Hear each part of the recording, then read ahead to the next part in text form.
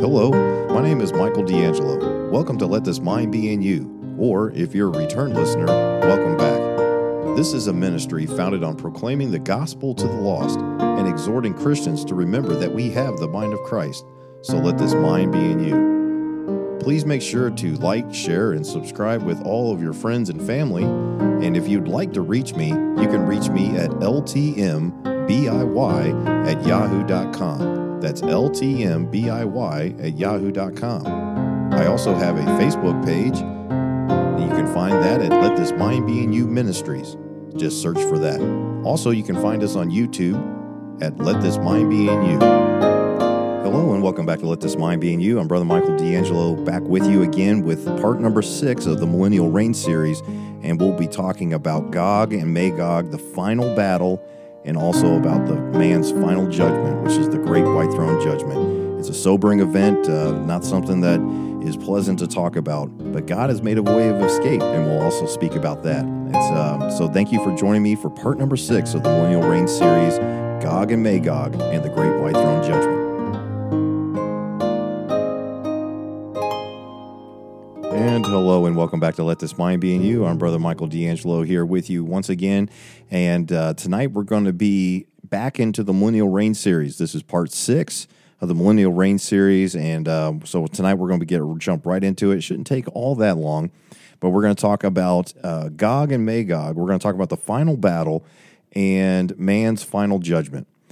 It's a very sobering thought to even think about, but we're going to be talking about that tonight. And the great news, the gospel is, though, that you don't have to be at the Great White Throne Judgment. He has made a way of escape.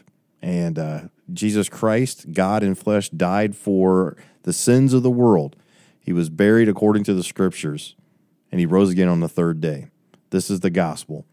And that nothing of yourself is good enough. Nothing. Only his righteousness, only his blood can cleanse you of your sins. The separation that happened with Adam and Eve in the garden, sin entered into the world. The Bible says that one man, sin entered into the world, and by sin, death, but by one man also. God in flesh, fully man, fully God, died for our sins. So we wouldn't have to be at this sobering event that we're going to talk about in this video. Also, part number 6, this wasn't really done on purpose, but as it started to develop it, I could tell that this was going to be part 6, and 6 is the number of man. We'll see here tonight, though, man's time basically runs out, and man's final judgment. Man is going to once again try one last-ditch effort. Satan is going to deceive him. And man's going to try one more time, but it's not going to work. And as we'll see that in this study. So turn in your Bibles to Revelation chapter 20. Revelation chapter 20 and verse number 7. And we're going to see here where the Bible talks about Gog and Magog. Now, we're going to study Gog and Magog just a little bit. Like I said, these studies haven't been all that super deep, but the Gog and Magog coming from the north, and we'll see that.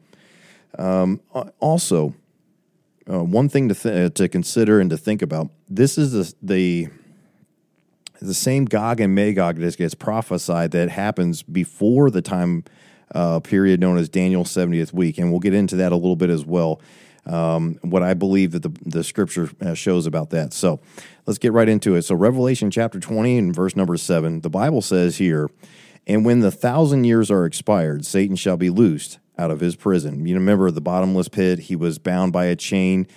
We've gone through this already a little bit.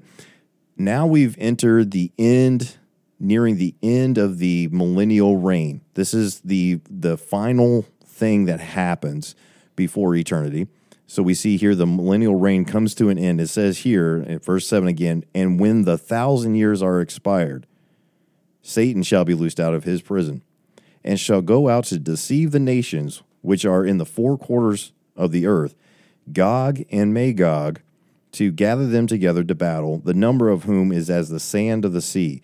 Now, after being reigned over by the Creator God, Jesus Christ, for 1,000 years, man still rebels because Satan is loose for a little time, and he He deceives the nations, and this vast army comes up. And as it says there, is at the sand of the sea. Verse number 9, and they went up on the breadth of the earth, and compassed the camp of the saints about, in the beloved city, Jerusalem. And fire came down from God out of heaven and devoured them. Just as quickly as they get there, fire comes out, and he judges them, and they're gone. Devours them completely. And I've kind of labeled this a little bit, same group, same result. Look in Ezekiel now. Let's turn back to Ezekiel chapter 38. And we're going to talk about something real quick. The prophecy that we see here in Ezekiel chapter 38 is this Gog and Magog. So let's turn there, and we can read down through a decent amount of it. You can go back through and read it on your own. There's 23 verses in this chapter, but really quickly. And the word of the Lord came unto me, to who? Ezekiel, saying, Son of man, set thy face against Gog, the land of Magog, the chief prince of Meshech and Tubal, and prophesy against him.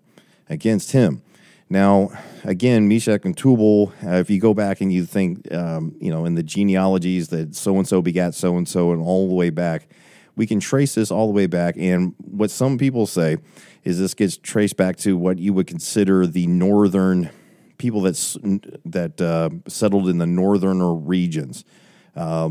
Mongolia, Russia, those regions up through there, and that is where Gog and Magog come down from the north, as we'll see here in a second.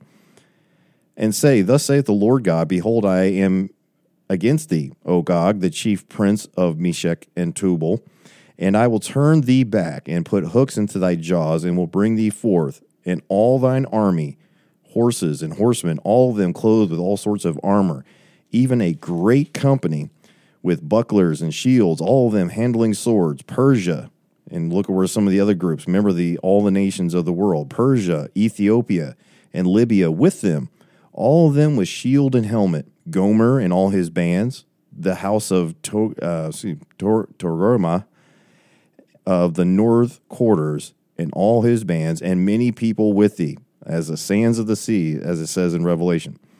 Be thou prepared, and prepare for thyself, thou and all thy company that are assembled unto thee, and be thou a guard against them. After many days thou shalt be visited. In the latter years thou shalt come into the land that is brought back from the sword, and is gathered out of many. If you look in the next chapter, Ezekiel 39, remember, these things aren't chronological. Ezekiel 39 describes Gog and Magog, another prophecy that talks about them. And for sake of time, we won't read all of it. But it seems like to me that it talks about that the nation, or Israel, will use their weapons for 7 years. It talks about how they'll be cleaning up the valley for 7 months. But it's talking about Gog and Magog. That this happens sometime after the catching away of the church and before the start of Daniel's 70th week. Remember, between dispensations, there's always a transition period. I believe that the catching away will happen. It's not like we're going to see a covenant being signed and we're like, oh, wait a minute, and we're gone.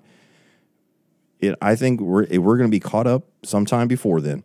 And I believe that this Gog and Magog of Ezekiel 39, if you read down through there, is after the catching away, but sometime before the start of Daniel's 70th week. And if you remember Daniel 9, it talks about how there's a signing of a covenant with many.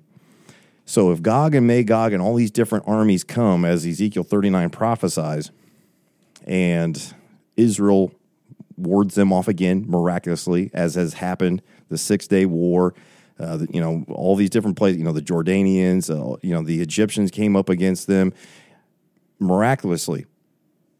A small, tiny nation was able to thwart off these big, vast armies. It's going to happen again. And everybody's going to know that this, once again, they're all going to come up against Israel and they're going to get destroyed.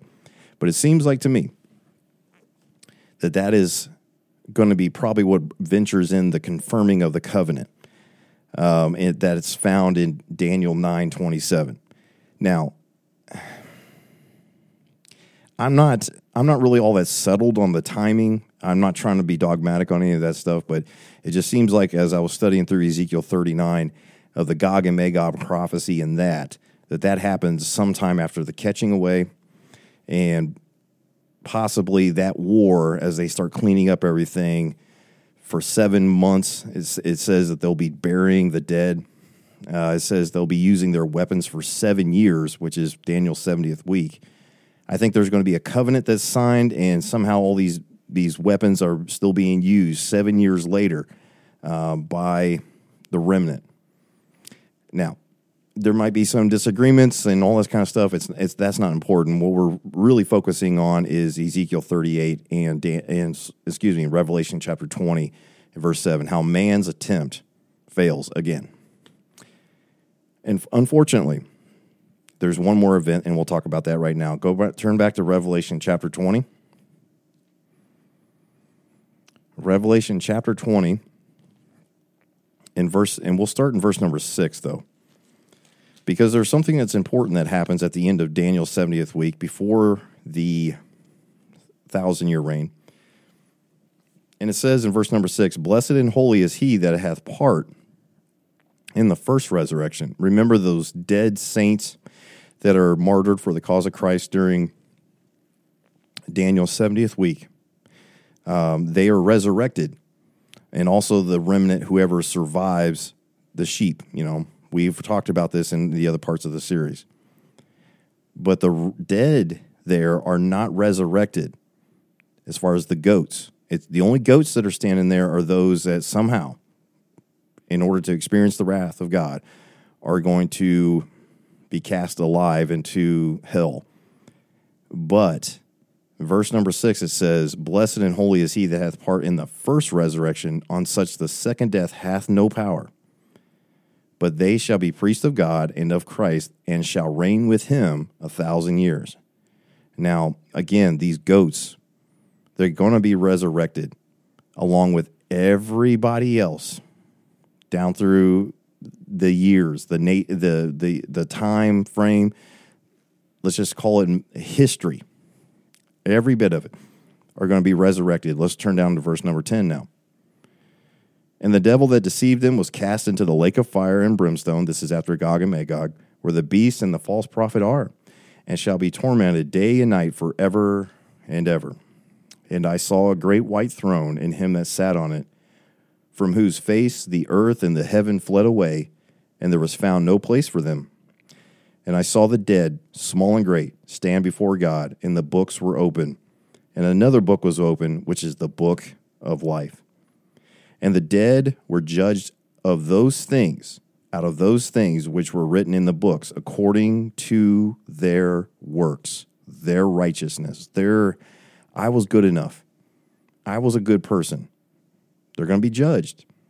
And remember what Romans says, all have sinned and come short of the glory of God. This is the coming short of the glory of God right here. Verse number 13, "And the sea gave up the dead which were in it, and death and hell delivered up the dead which were in them, and they were judged every man according to their works." And this is interesting. Look at verse number 14. "And death and hell were cast into the lake of fire. This is the second death." Some people think that, there's a small reprieve as they stand before God, and before they're cast into the lake of fire, with somehow or another they escape judgment for even a split second. They escape the flame for just a little bit in order to be cast into the lake of fire. I don't think that that's the case at all. I think that they're judged. They all stand before God. Remember, God's omnipresent. I think they're still tormented in the flame, the same flame that the rich man, as he said, "Send Lazarus the dip his tip of his finger in some water and bring it to me, because I'm tormented in this flame." He doesn't get out of that flame. I think that death and hell, all of it, are gathered up and cast into the lake of fire, as it says here. This is the second death. "And whosoever, verse 15, was not found written in the book of life was cast into the lake of fire." That's man's final judgment. And as I said at the beginning of this video, you don't have to experience this final judgment. Jesus Christ, God in flesh, died for your sins. His righteousness is what you need to cover you, so that when you stand before God at the judgment seat of Christ, not at this great white throne judgment, but at the judgment seat of Christ, when he sees you, he sees his righteousness. He sees the blood. Without the shedding of blood, there is no remission of sins, the Bible says. And he shed the perfect blood for you on Calvary almost 2,000 years ago. So you don't have to stand here at this great white throne judgment judging your works, which are not good enough. Reach me at LTMBIY@yahoo.com, or just reach out to me any possible way. Leave a comment below, and I'd love to talk to you about not having to be at this great white throne judgment. Because it's possible, because he has made the way of escape. Not of works of righteousness, which we have done, but his. So that's it for part number 6, man's final judgment. The number of man is 6. No more. Part 7 is next, and we'll finish it up there. 7 being the number of completion, the number of God. As he created the earth in 7 days, part number 7 is eternity. And we're going to talk about that next time on the Millennial Reign series. Bye for now.